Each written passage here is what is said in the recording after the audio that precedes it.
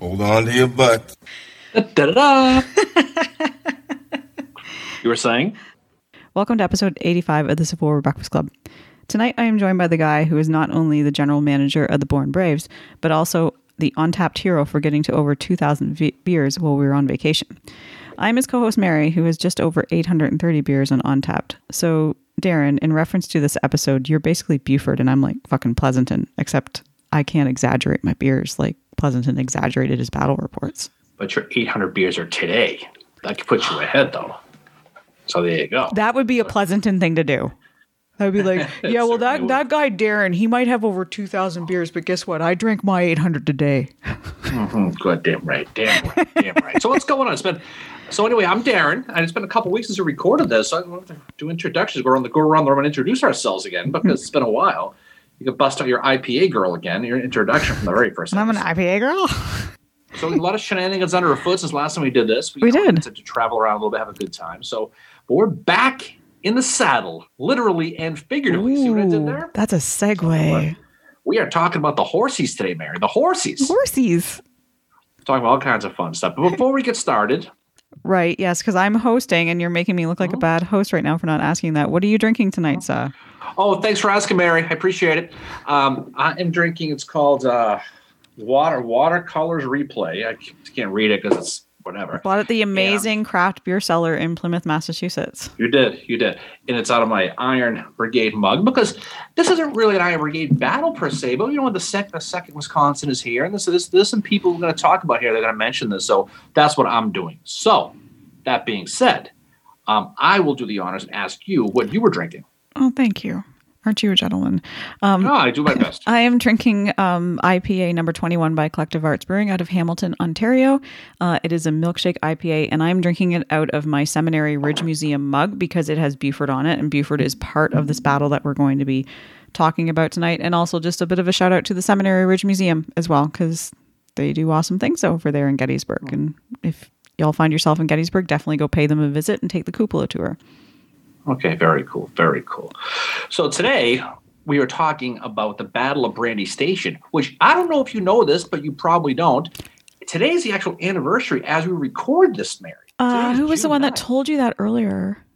I knew this, okay, but thanks for bringing it up again. But it's also known as the Battle of Fleetwood Hill, and we're going to talk about that as well. Today is the anniversary, so we have to set the stage here a little bit about it. It is that Gettysburg campaign month, right? And We've been saying throughout this silly little podcast thing we do that to understand the overall large battle, in this case Gettysburg, you really need to look at that big picture, right? And you look at the events that led up to, in this case, the Battle of Gettysburg. It's really necessary, to look at how the armies got there, right? And to that point, the Battle of Brandy Station is very necessary to do this, because the Battle of Brandy Station really is important for a bunch of reasons, okay? The most important one is it was a huge, and we'll talk about this, it is a huge psychological change of how the Confederate cavalry was perceived versus how the Union one was, right? Mm-hmm.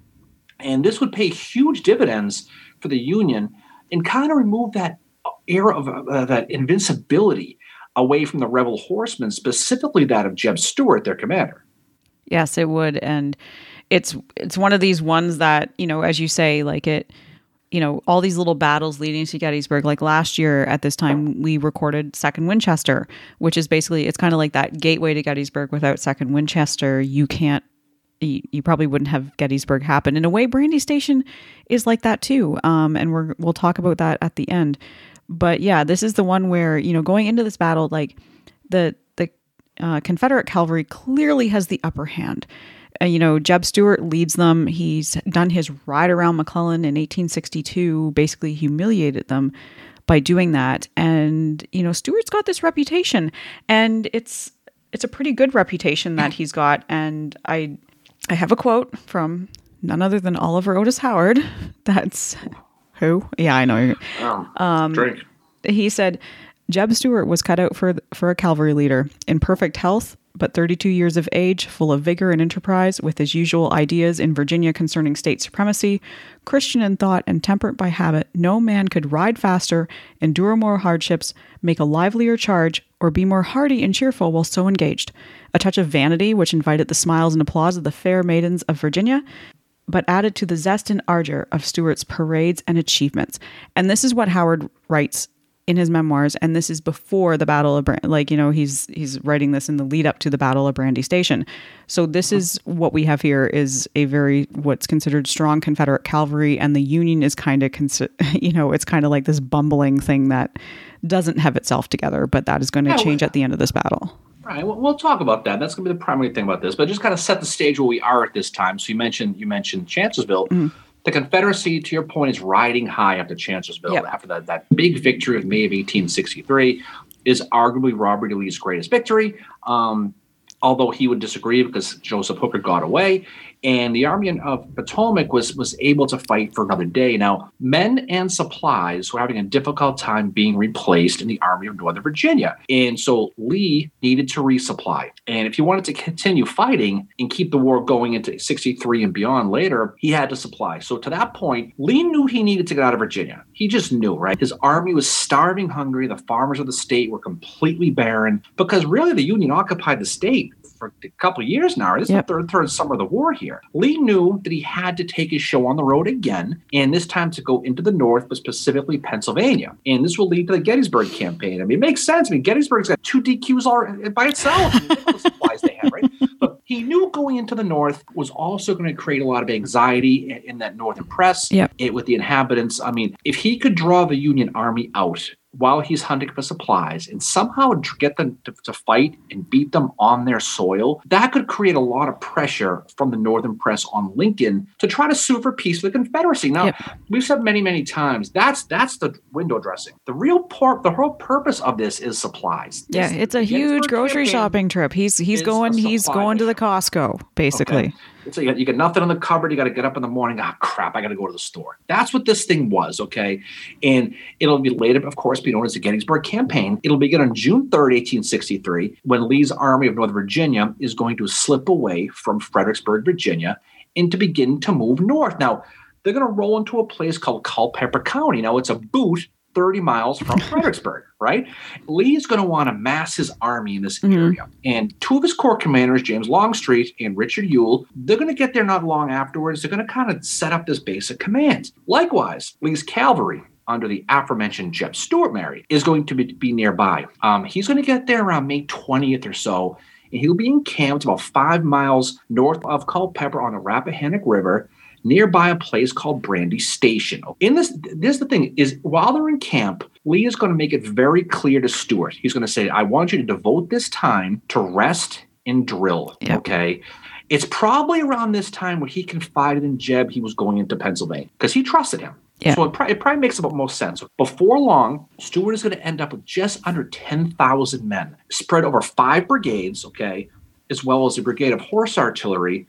And because what's going to happen is Lee is going to give him 2 additional horse brigades. Okay, we'll talk about that. Stuart is going to have his normal 3 brigades, which is Fitzhugh Lee, Rooney Lee, and Wade Hampton. Okay, we'll talk about all those guys in detail. He's going to get 2 more. He's going to get William Grumble Jones, who's not a fan of Stuart at all. No, and Beverly Robertson, who equally hates him. Okay, and he's also going to get horse artillery under the guy's name of Robert Beckham. We're going to talk a lot about him tonight. Okay, because he's going to be the artillery guy.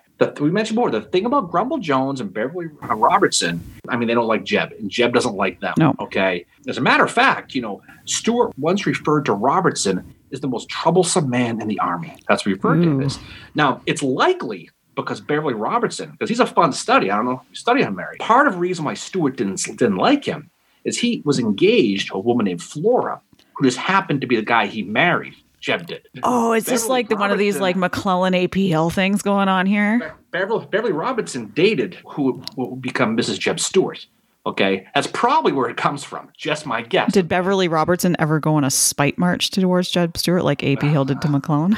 I don't know. When they get into camp with all these troopers, Jeb is going to take Lee's advice and he's going to drill his men. Now, we're going to talk a lot about these big grand reviews they do, okay? On June 5th, Stuart is going to have the second of 3. He already had one earlier, but no one really talks about that. And he's going to conduct this big review of his cavalry at a place called Inlet Station, about 3 miles east of Culpeper, right? Now, this review had everything, okay? It had pageantry, full of regalia, the Rosewoods clown, just artillery fire. It had it all. Okay, and just imagine what this thing must have been like. The troops are galloping at full speed, flashing their swords. The band's playing. John Bell Hood's division's there. They're clapping, watching them go. You can only imagine what this thing must have looked like.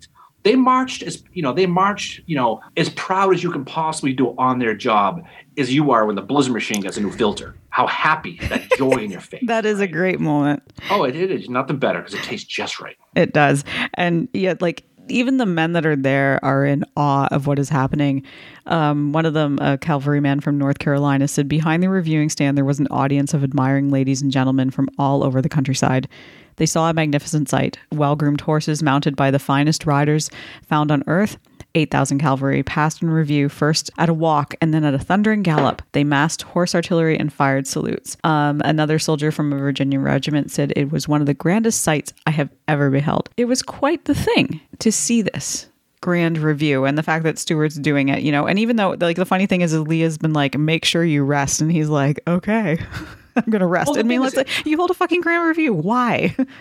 Well, it was part of he wanted to drill him, so it did play into the game plan. But Robert E. Lee didn't get to witness this one because he's back at his headquarters at the home of a widow named Sarah Freeman, and she called her house Eastern View. You know why? Because it faced the east. There you go. You should be a detective. Answer. Tell me about it. Okay.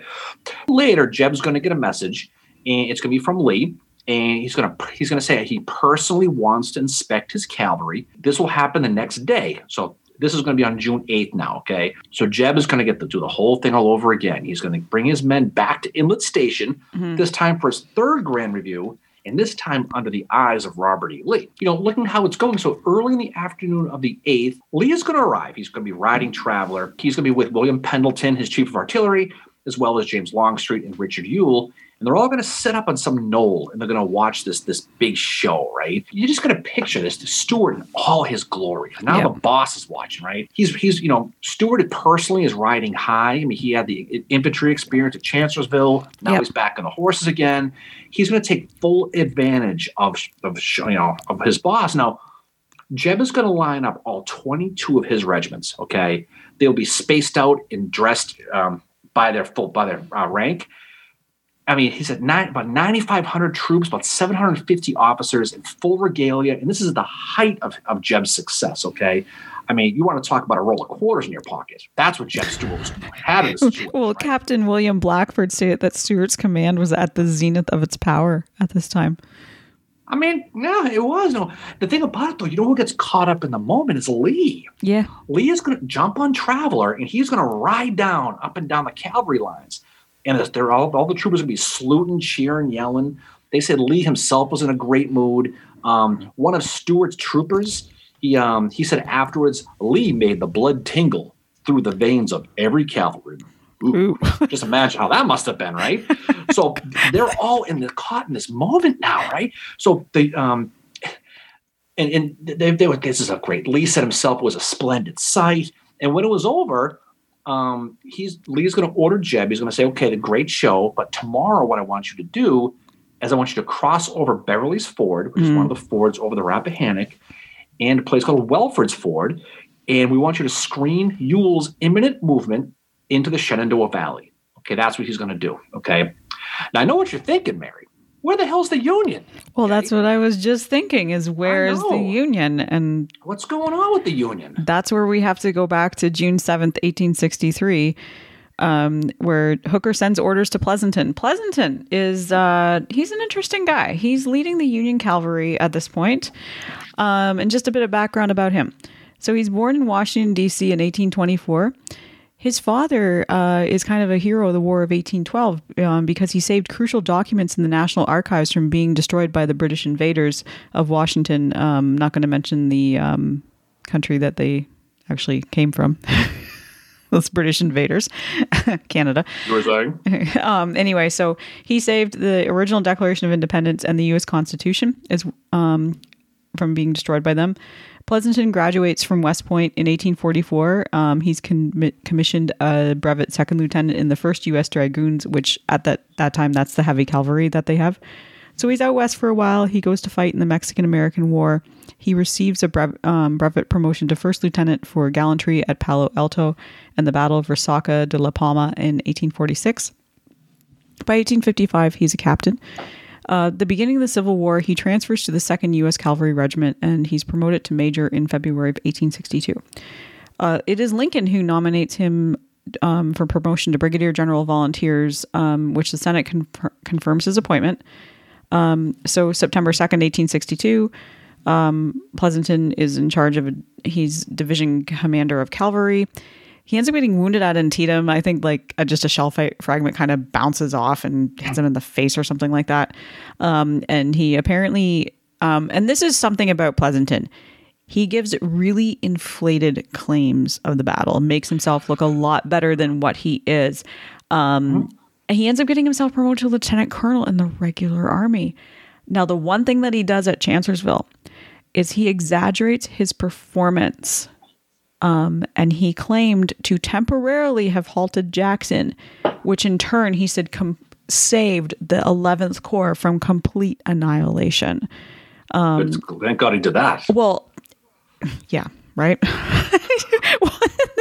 then Hooker doesn't help matters. He tells Lincoln that Pleasanton had saved the Union Army. So we're talking about a guy that's already got an inflated ego. He doesn't need Hooker going to Lincoln being like, yeah, this dude, he saved the Union Army. Well, the thing about Pleasanton too, do you know anybody who's always wrong? Just always wrong. Okay. Oh, Present totally. Excluded. Okay. That's okay. That's who he was. Okay. Have you seen his picture? He looks like a guy. I look at his picture and I'm like, oh my God. But this is a guy who always seemed to make the wrong choice. He argued with his subordinates. He's the guy who told Washington there was no Rebs in the Valley the same day Milroy was getting spanked at 2nd Winchester. So he's just wrong. He's that guy who's always wrong. But he blames other people. Yeah, and we'll talk more about him in a little bit. But he's somebody, suffice to say, his subordinates, and we're going to talk about them in detail, Greg and Buford, they don't respect him. They don't like him. They think he's incompetent. He is one of the more underrated incompetents in the American Civil War on the Union side.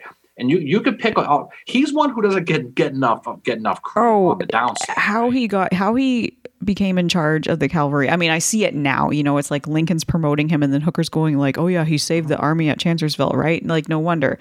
But on June 7th, 1863, Hooker is going to send orders to Pleasanton.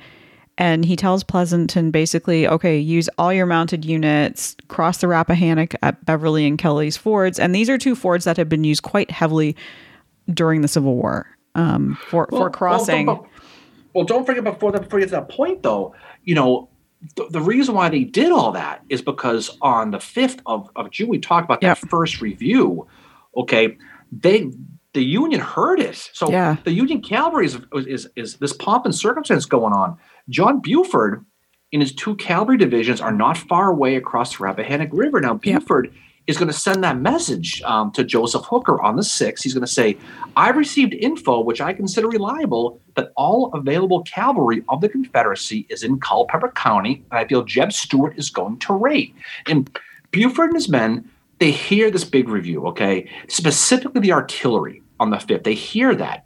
And Buford says, I suppose it's a salute, as I was told Stuart was to have that day an inspection of his whole force.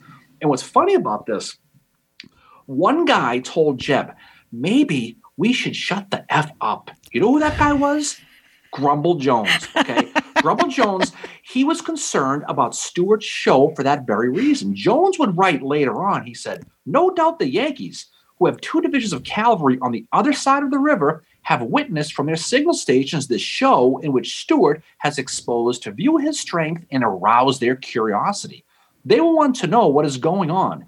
And if I'm not mistaken, they will be over tomorrow morning to investigate. He said this on the 8th. So he was right. Okay. Give him +1 from Grumble. No kidding. You can just see him standing there watching Stuart and not this shit again.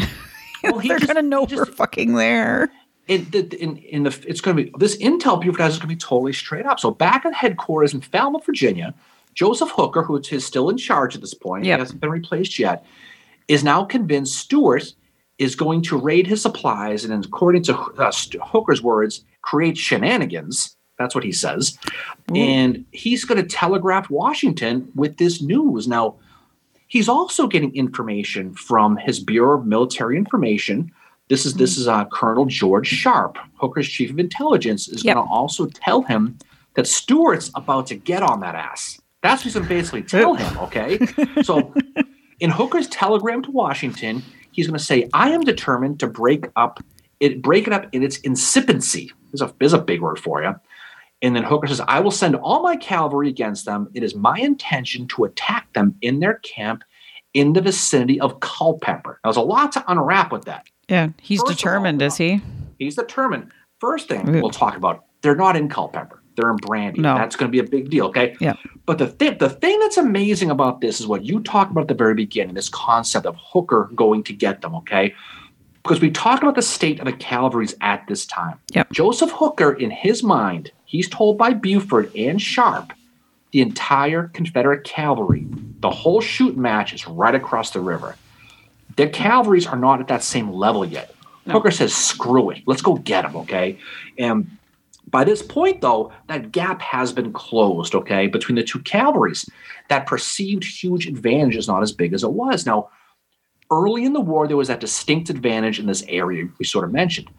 A lot of the Southerners were used to riding horses. They had their own horses that they were used to.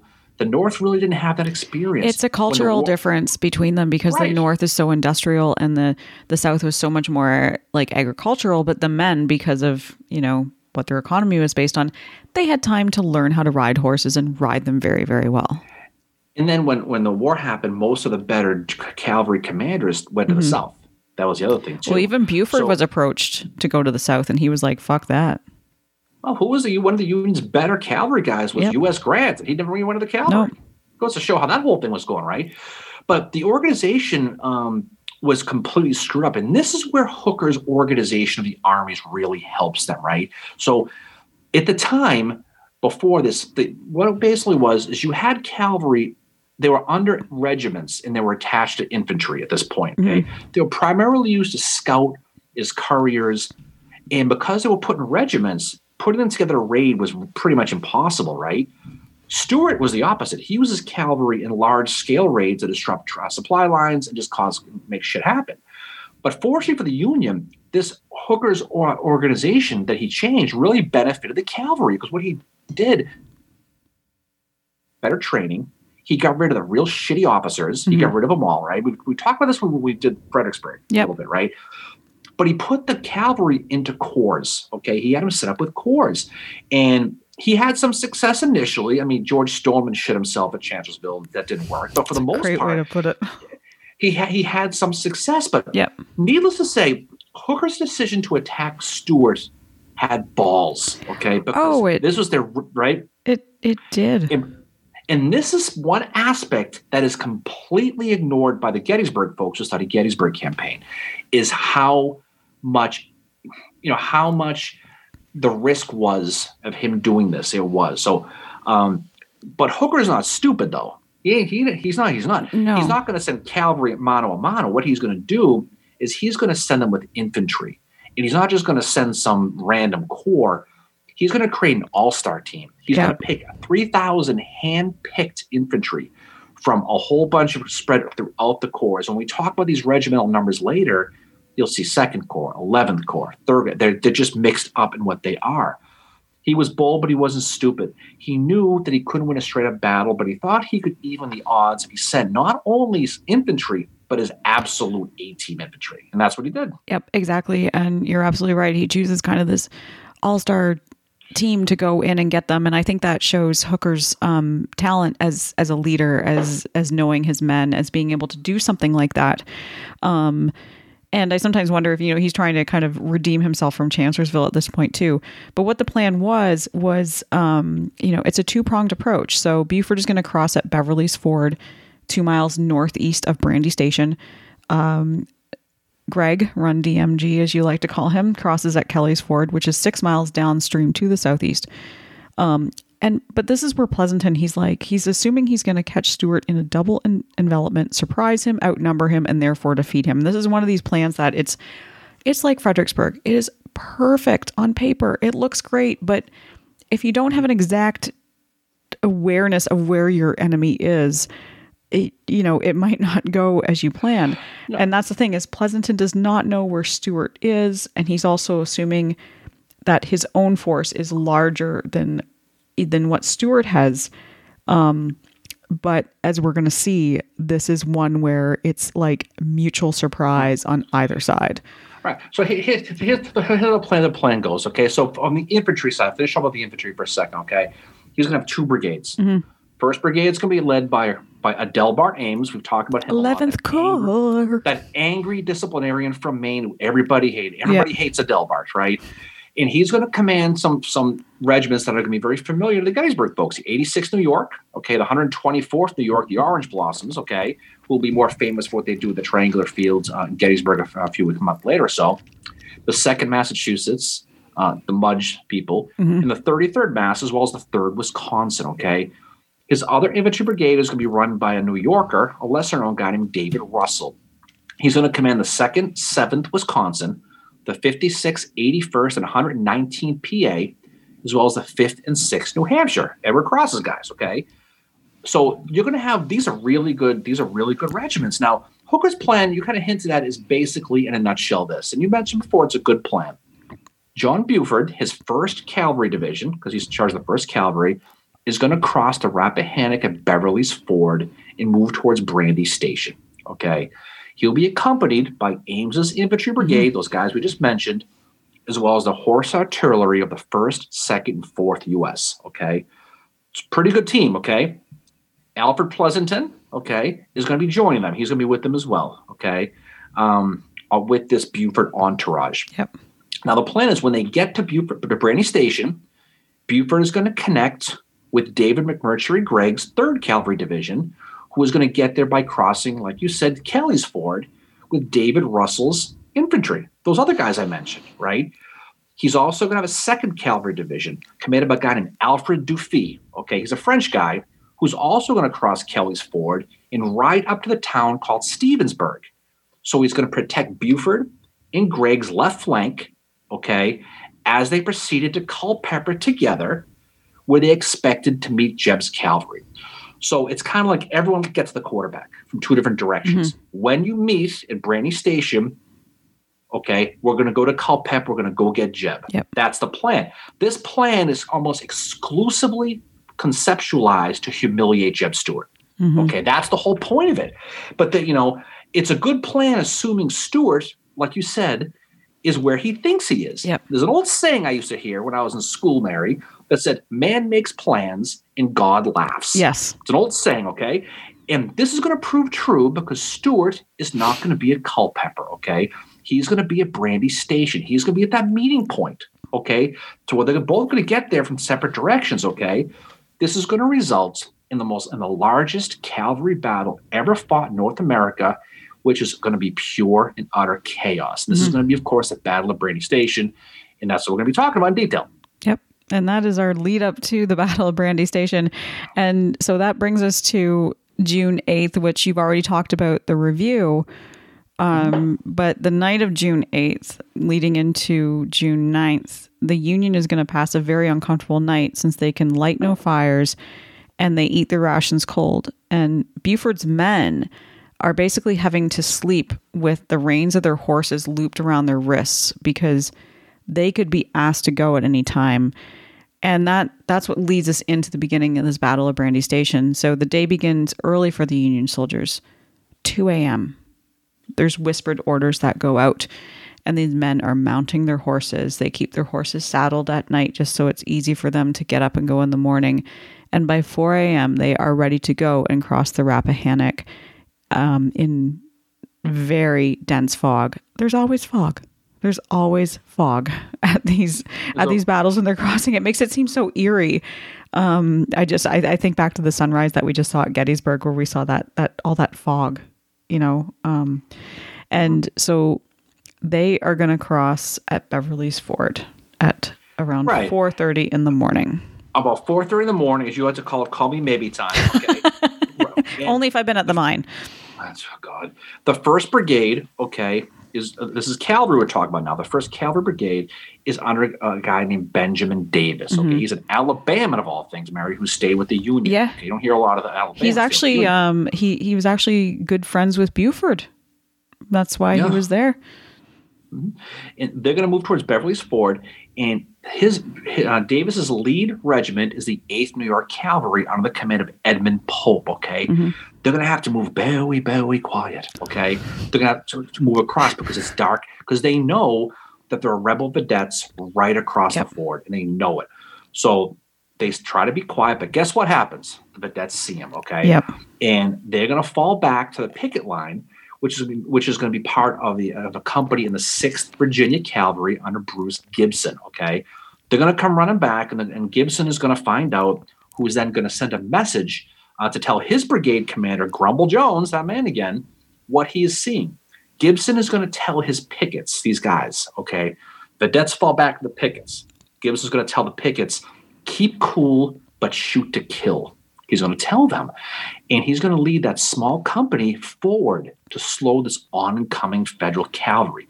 So just picture these guys quiet as hell, working, moving towards each other in the fog and that gray of the morning. Okay, and what's going to happen is this picket line is going to fire initial volley right in the faces of the 8th New York, and is going to start the ball. What's going to become this battle? Now the 8th is going to be surprised, because why the hell wouldn't they? And they're going to fall back and wait for the main body of that cavalry unit, of the brigade, to get there. And when they do, they inevitably drive this picket line back from Gibson, okay? Benjamin Davis's, his cavalry brigade under Buford, okay, will put that initial rebel line back 1.5 miles past Beverly Ford. They're just going to drive them, right? And they're going to keep driving until they begin to come upon a battery of rebel artillery near the woodlot. These guys are still sleeping. Okay, when they all get there. So the Rebs are still in bivouac, meaning they're still in their feety pajamas. Cape Cod phrase, okay, is what that Civil War phrase, what that means, okay? Feety pajamas. And then they hear Buford's men coming, and they wake up, and it's 600 surprise rebels jumping out of their beds all at the same time, running for their nearby horses. Now, the guy in charge of that artillery I mentioned is a guy named Captain James Hunt, okay? He's a commander of the South Carolina Washington Artillery. He's going to roll out a gun, and he's just start firing away at these advancing Union cavalry with canister, okay? Now, eventually, he'll get 2 guns up there, and he's going to basically be firing to buy time for everyone to get up and get active, right? At this point, that rebel cavalry is going to begin to arrive, okay, for those Confederates. Both literally and figuratively, the cavalry is going to arrive. This is going to be the 6th Virginia, under a guy named Cabell Florney, okay? He'll have 150 horsemen are going to show up.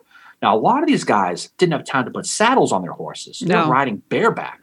And they're also riding in their, like, underwear and stuff, too. Like, they have no time to get dressed. Who knows what's going on, you know? But they're probably wearing their all together, jumping on a horse without their saddles. But that's what's happening, is they just didn't expect it, right? But they had to hustle to slow down these Federals. Now, the 6th Virginia is going to ride full speed, full banana into the 8th New York, okay? And it's going to result in one of those classic cavalry duels with sabers clanging and revolvers being fired at close range. Florney's men are going to push back that 8th New York before more Union horsemen are going to arrive from Davis's brigade, okay? Because you can see the different more guys coming in on both sides. Colonel Davis himself will be in the saddle, and he's going to yell to his men, "Stand firm, 8th New York." He's going to yell at them.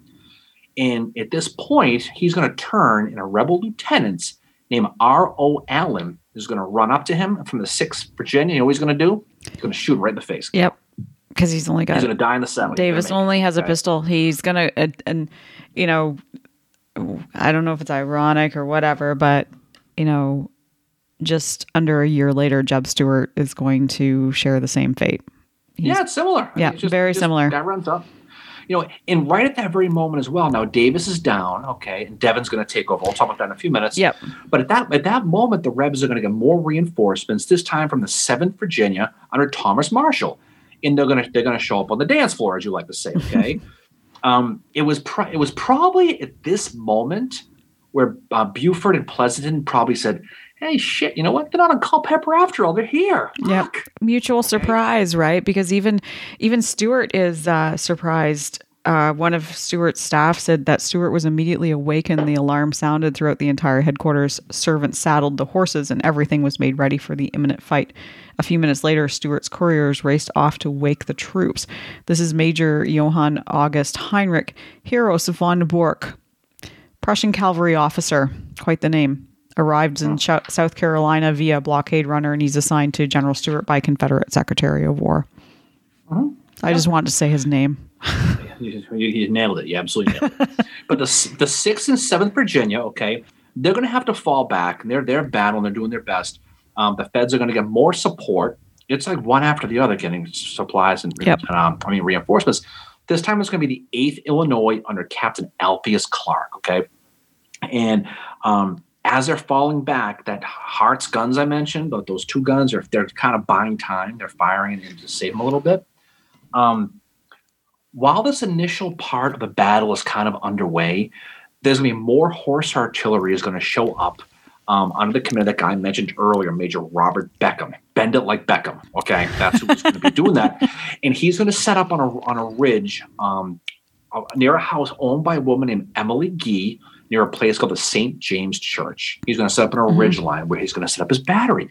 Now, in front of this ridge, okay, now the Union hasn't got there yet. They're setting up on this ridge. In front of the ridge is an open field of 800 yards, just open, okay? And the rebel gunners are going to sit there and they're going to wait for whoever the hell comes out of those woods in this field. They're going to get it, okay? The men who do is going to be that Clark's 8th Illinois, okay, who will appear out of the woods, and they're going to get the surprise of their lives because Beckham's artillery is going to immediately hit them harder than a Cleveland Indians pitcher in a playoff game. That's how hard they're going to get hit, okay? I say that because the Indians don't make the playoffs anymore, but that's how it was. But they will this year. Oh, God, yeah, I'm sure they will. This is the year, undefeated. But while they're under fire of this horse artillery, okay, things are going to get worse for Clark as he's riding down the ridge.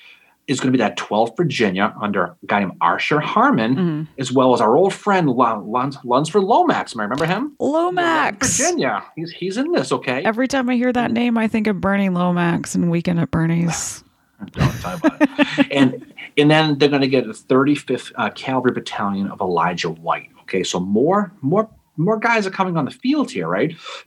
Now, don't forget, too, Jeb's guys are spread out, too, and they're all kind of coming there all at the same time. Yep. The Illinois men are going to get some support from a guy named William McClure, his 3rd Indiana Cavalry, and all hell is going to break loose on that 800 yards of open ground. They're going to hold their own for a while, but they're going to get pushed back. The Virginians are going to basically they're going to fall back to Beckham's artillery on that ridge. It's going to go back and forth and back and forth. And while this is all happening, okay, you know who's not there is Jeb. He's back at his headquarters at a place called Fleetwood Hill, okay? And he hears the distant sound of distant artillery, okay? From near Beverly's Ford. And he's perplexed because he doesn't know what the hell that is. The messengers haven't arrived there yet to tell him what's going on. At that very moment, who does show up, though, is one of the messengers from Grumble Jones. Yep. This is great. This one just basically says, this is going on. Jeb is going to immediately break camp and is going to blow that conch shell to bring his cavalry down towards Brandy Station, down near Fleetwood Hill. He's going to get the brigades of Hampton, we talked about, Fitzhugh Lee, which is being commanded by Thomas Munford at this time, and Rooney Lee.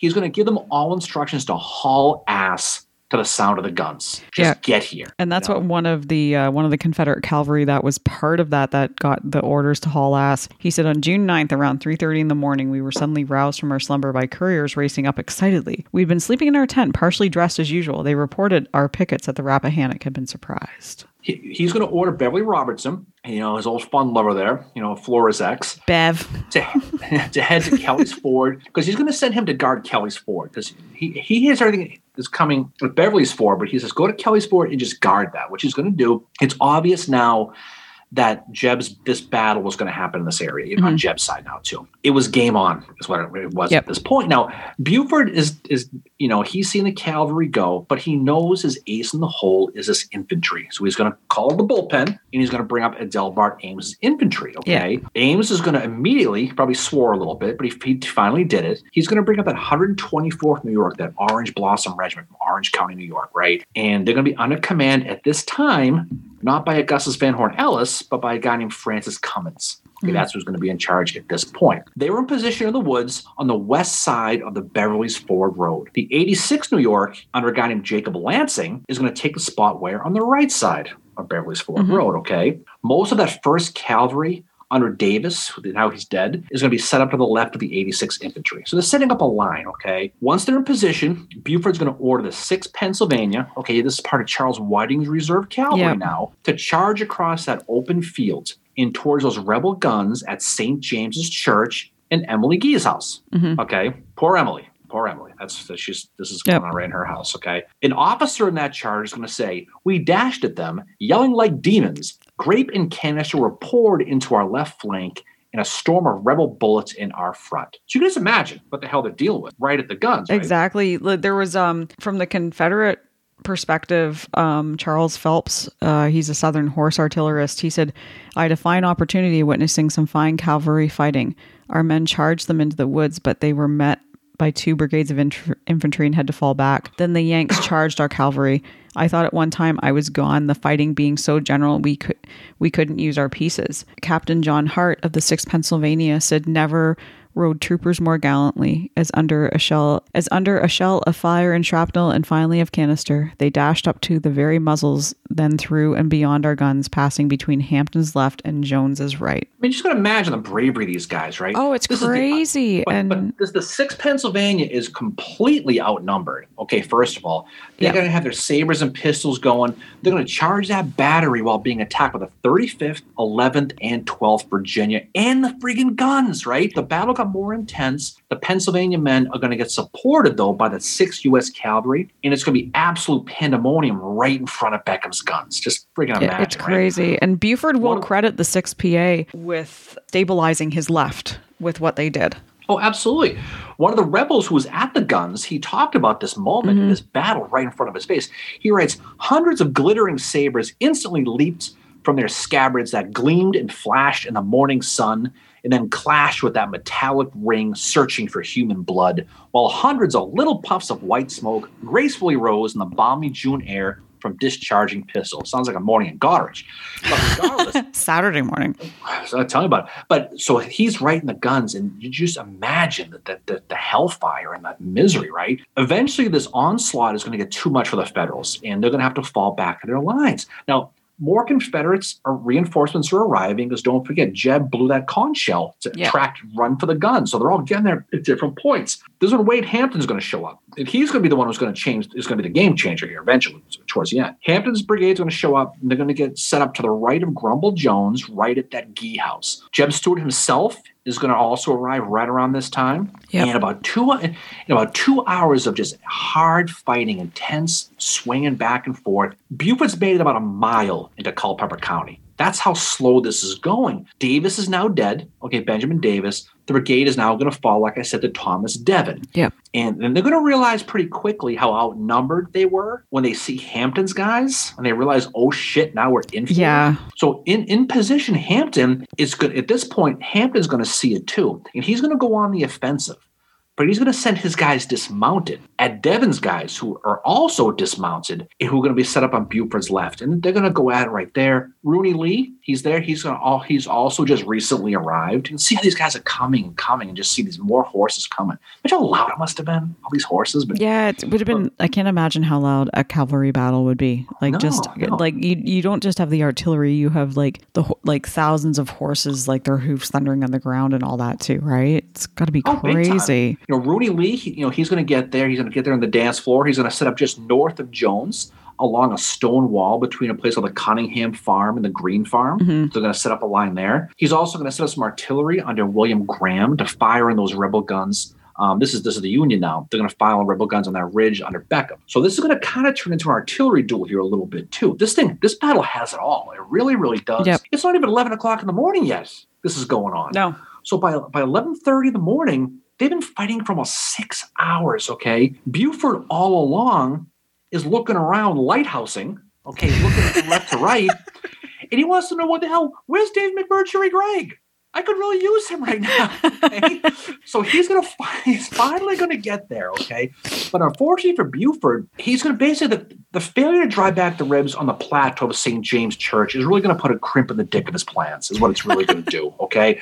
And we're gonna talk about this, and timing wasn't on Greg's side either. No. We're gonna talk about this, but we said he was late. What's gonna happen? He got delayed. Okay, at the very beginning, because he was waiting for Alfred Defee's 2nd Cavalry to show up, who, of course, naturally got lost, because that's how this thing tends to work. I pulled a Lew Wallace, apparently. Actually, I shouldn't say that about Lew Wallace. Ford, they had to backtrack and find their way, okay? Yep. Defee didn't make it to the ford until just before 6 o'clock in the morning. The battle's already going, okay? And he's finally going to get there with Greg, and they're going to able to move forward to meet up with Buford. That's the plan. They had an easier time crossing because nobody was focused on it yet. There was really nobody there. You know, Grumble Jones, they hadn't really got to the ford yet for whatever reason. Yep. And they finally do get across. It's going to take over 3 hours to get everyone over the river for some reason. So they're slow. I mean, it's like Mary speed, you know? And once they do get across, they're still about 7 miles from Brandy Station. Yep. But here's the thing, though.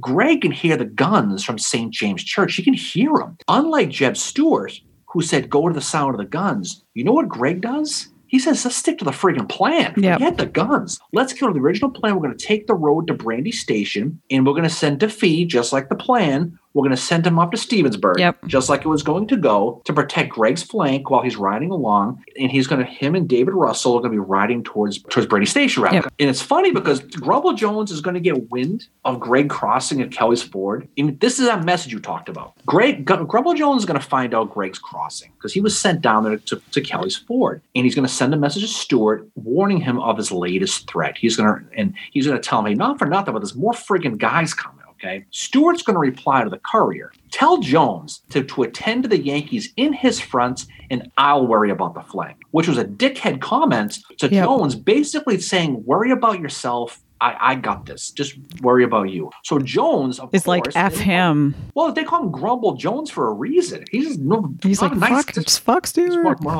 One of those guys. His low beer light's always on. He's miserable, you know. But he's going to get that message. He's going to get pissed off. And don't forget, they hate each other. He is said to have said, so he thinks they aren't coming, huh? Well, let him alone then. He'll damn find out soon for himself they're coming. That's the message he says to the courier. That's the fuck him message. He's like, you know what? Screw him. I'm not going to tell him. Good luck, Jeb.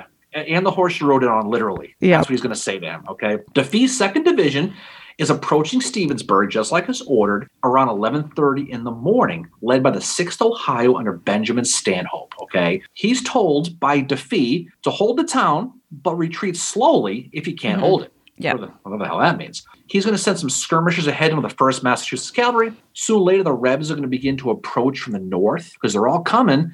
Men from Matthew Butler's 2nd South Carolina, guys from William Wickham's 4th Virginia Cavalry, they're all going to start coming in, right? That first mass under control of a guy named Greeley Curtis, okay? They're able to push back those initial Rebs who are kind of being led by Frank Hampton of all people, which is the younger brother of Wade Hampton. Mm-hmm. There you go. It turns into a rout. The Unions are chasing these guys, and the Union guys called it a great steeplechase. They called it. Yeah, right? That was amazing, that quote. But Butler's 2nd South Carolina is going to make one final stand and try to knock back Butler. They will. Butler is actually going to lose a foot in the process. He's going to get hit with a foot for whatever reason. Defee is going to be ready to attack again when he gets a message from a courier now and tells him, get your ass to join Greg's 3rd Division on the road to Brandy Station ASAFP. Mm-hmm. Okay, that's what he's going to tell him. Because the battle's on. They're like, you know what? We got to get you to Brandy Station. This is where the action is. So back at that plateau where the St. James Church is, okay,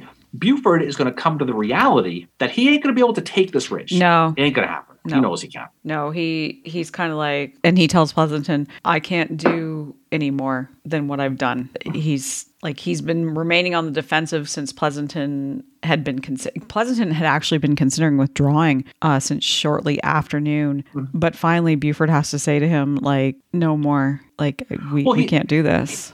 He knows the plans are going to work, so he's going to try to cobble together one more thing. Mm-hmm. Okay, he's going to basically try to create a new. This is Buford now. Okay, it goes to show how Pleasanton's looked at. Buford's calling the shots at the situation, right? Yep. He's going to try to move half of his force around to hit Stewart's left flank. He's like, that's the best I can do. Dave McMurtry Gregg, okay, is going to now begin his own fight near Stewart's headquarters at Fleetwood Hill near Brandy Station. Yep. As soon as Jeb could get another message, Jeb's going to get another message, okay? This time it's going to be from one of his aides named Major McClellan to warn him of Gregg's arrival, okay? This is all going on kind of simultaneously. That's why this is kind of a confusing battle. It is. But at the foot of Fleetwood Hill was a single gun. It was a Napoleon under the command of John Carter, we mentioned, who was part of Roger Chu's Virginia battery. Now, Carter is going to place the gun on the top of the hill, and he's going to fire on Gregg's approaching horsemen. And as soon as he fires, it slows Gregg down because now they got to deploy. They got to go into battle formation. It's very similar to the beginning of Knox on Ridge at Gettysburg. One shot with the Confederates 2 hours. It was very similar, but in reverse, right? By doing so, Carter is going to buy time that it took, because Gregg had to set up. Now, moments later, another courier is going to get to Jeb, okay? These guys like their couriers, with a message saying, hey, guess what? The Yankees are at Brandy Station. And so, Stewart's going to order the brigades of Grumble Jones and Wade Hampton to Brandy now. Yep. Okay? And so Gregg is continuing to assault Fleetwood Hill with Percy Wyndham's 2nd Brigade, men from Pennsylvania, Maryland, New York, guys like that. McClellan, he's there. He knows he needs help, especially when Carter's gun inevitably has to withdraw. It's one gun, right? Yep.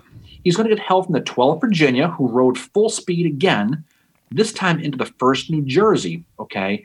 And it's going to lead to, again, that close-range, saber-clanging cavalry fight, right? Mm-hmm. Wyndham's men are going to get the upper hand again versus those 12 Virginia guys.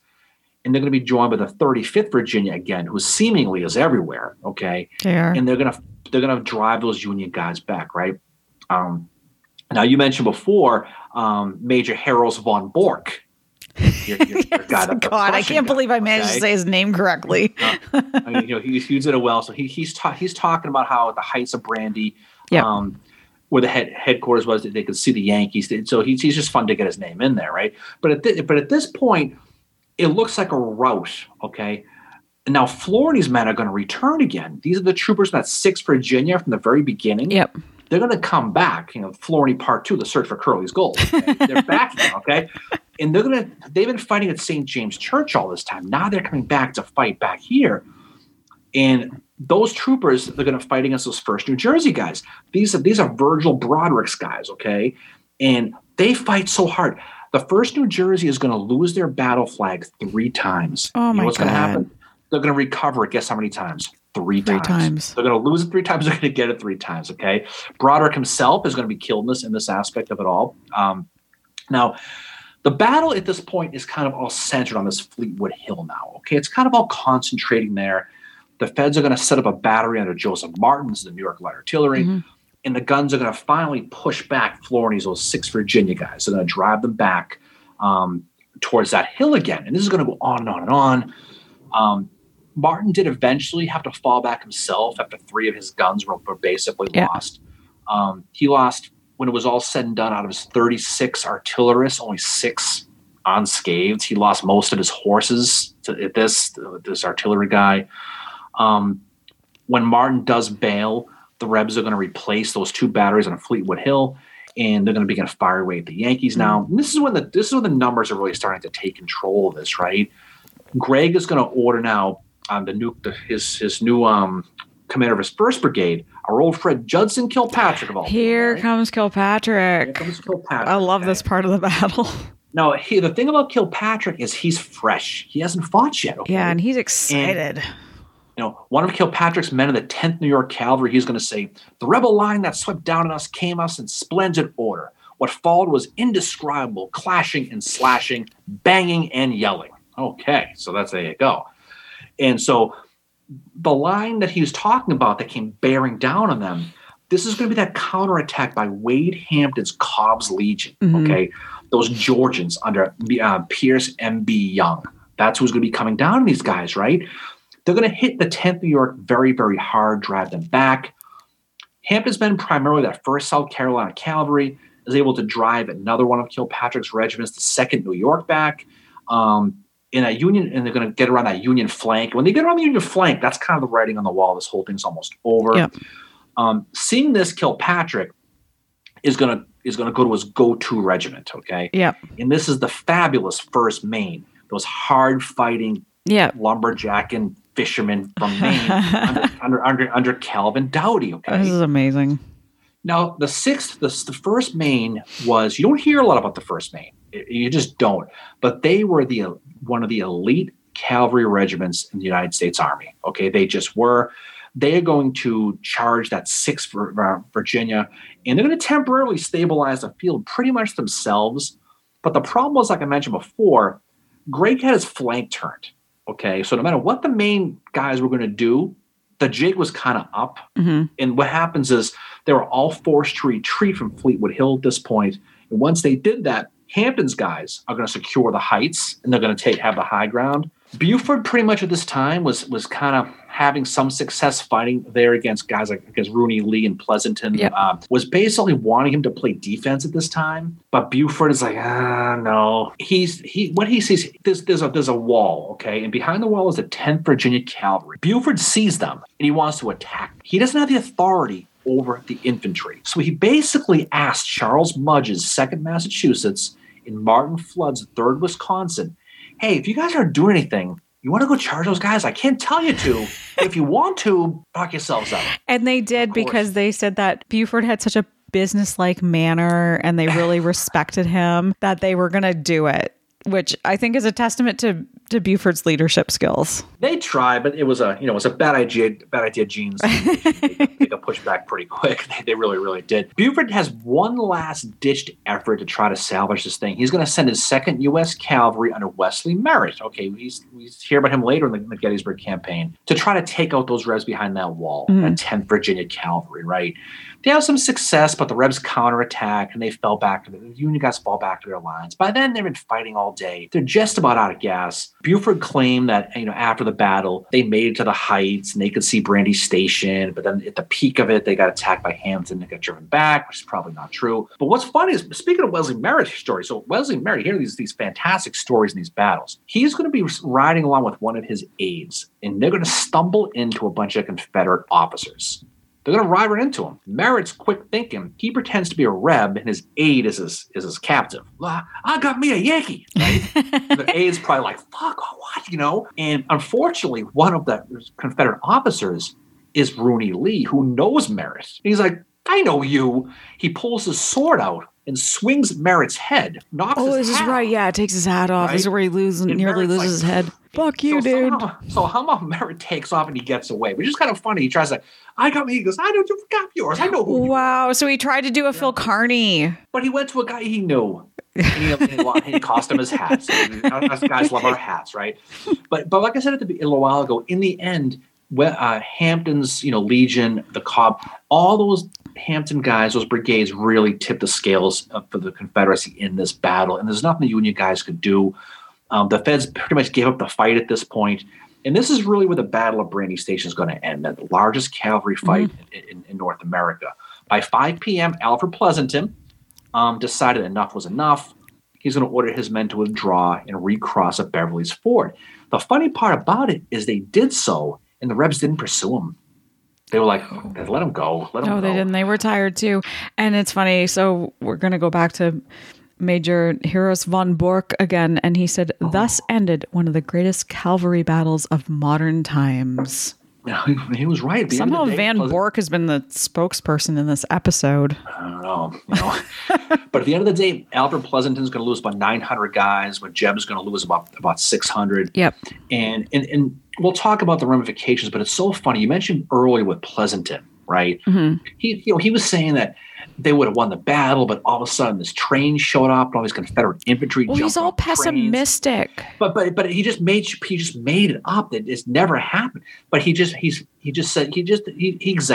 it, for lack of a better phrase, right? The greatest quote I read about him was from Sears in Gettysburg, where Sears said that, Pleasanton went transmuting his role at Brandy Station from lead into gold.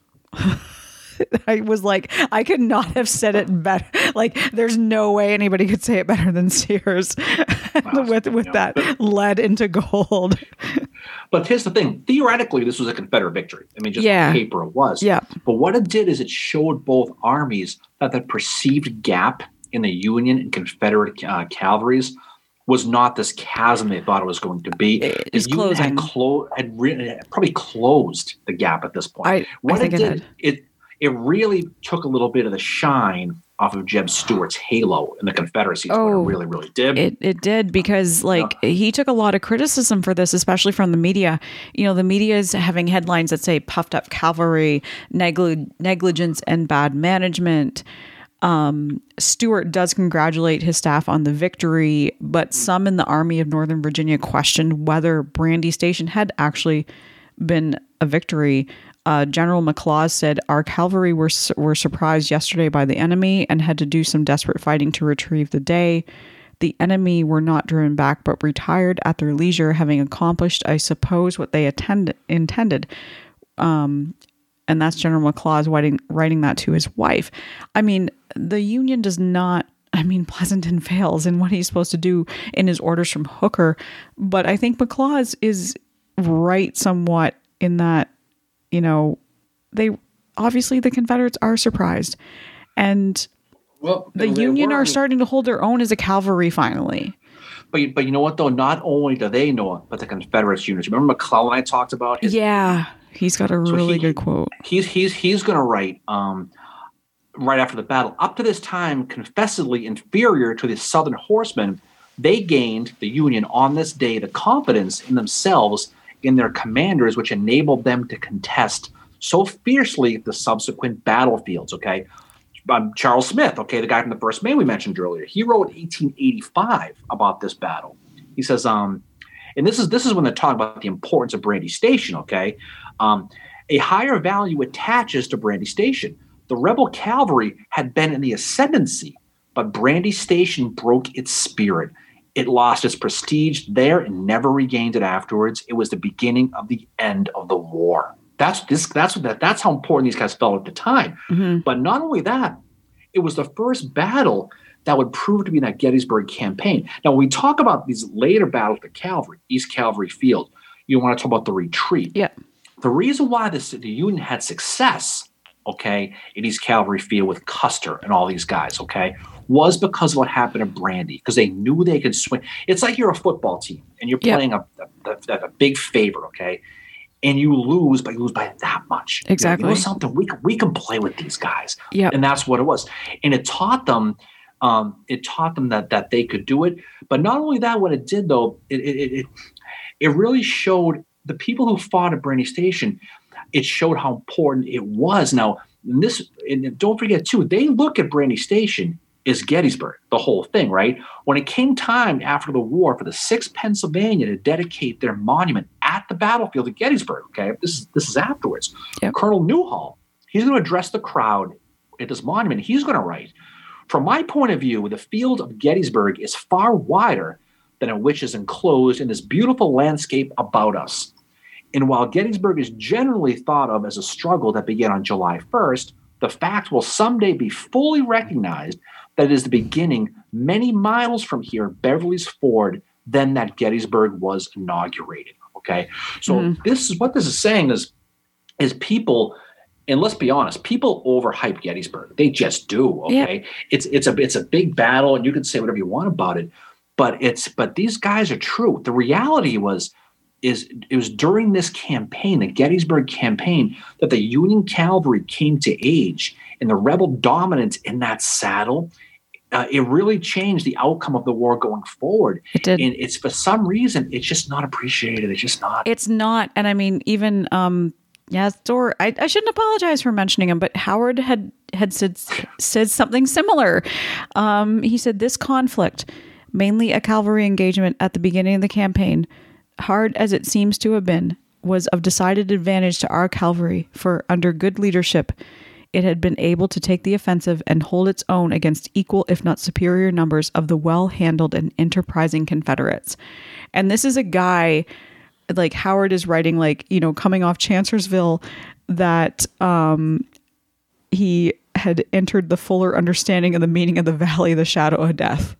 So I think the Brandy Station, not is just something that, Howard is saying, this made our cavalry. This is where we finally are shining. It brought back that kind of morale boost that the Union Army, the Army of the Potomac, needed at that time after Chancellorsville. That this was a huge thing for them.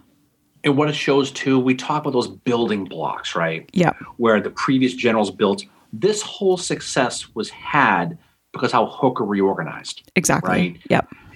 He reorganized. Stoneman did his thing at Chancellorsville. Didn't do very well with that, but it was an effort to do a raid. By putting them into corps, it allowed them to get better trained, better officers. So when the time came, Hooker felt he was confident enough, albeit by taking some 3,000 infantry guys anyway, that he could send his horsemen at Jeb Stuart at the height of his success.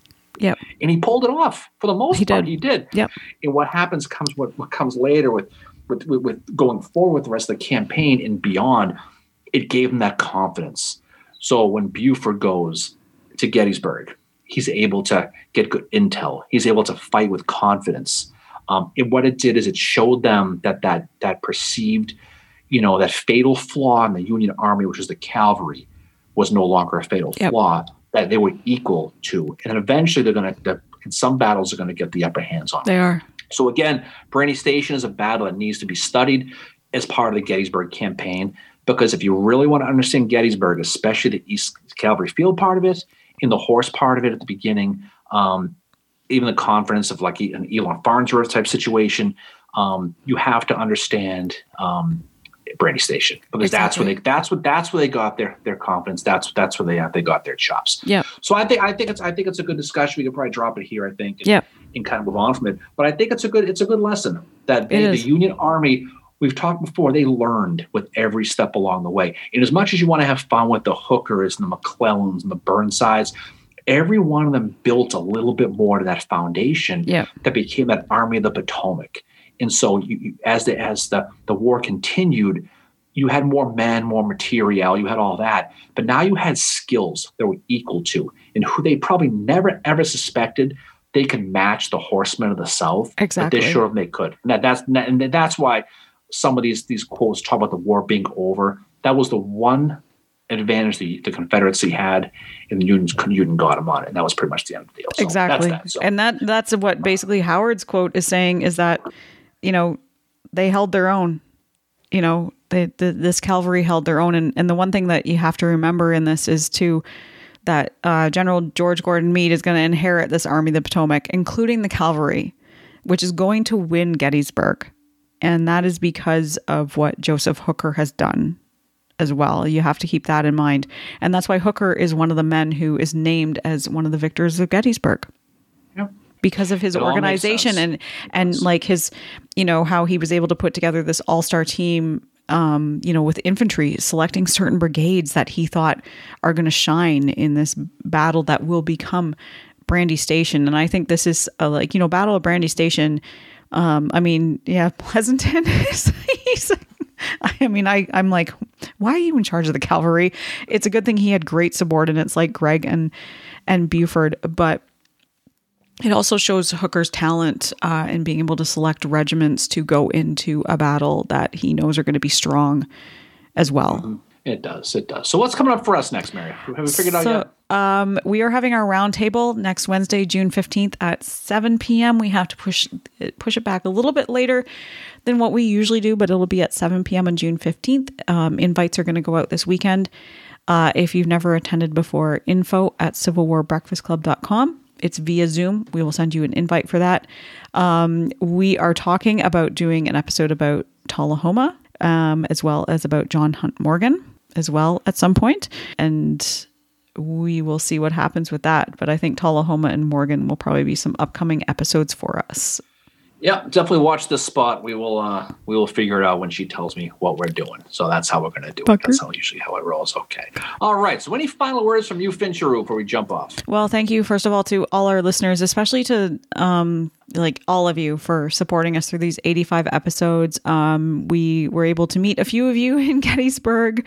Thanks again to John Heckman of Tattooed Historian for having us on his live stream at the Gary Owen, as well as to the crew from Addressing Gettysburg, Matt Callery and Veronica and Eric, for having us on their Addressing Gettysburg today while we were there. Be sure to check out those two podcasts, Addressing Gettysburg and Tattooed Historian.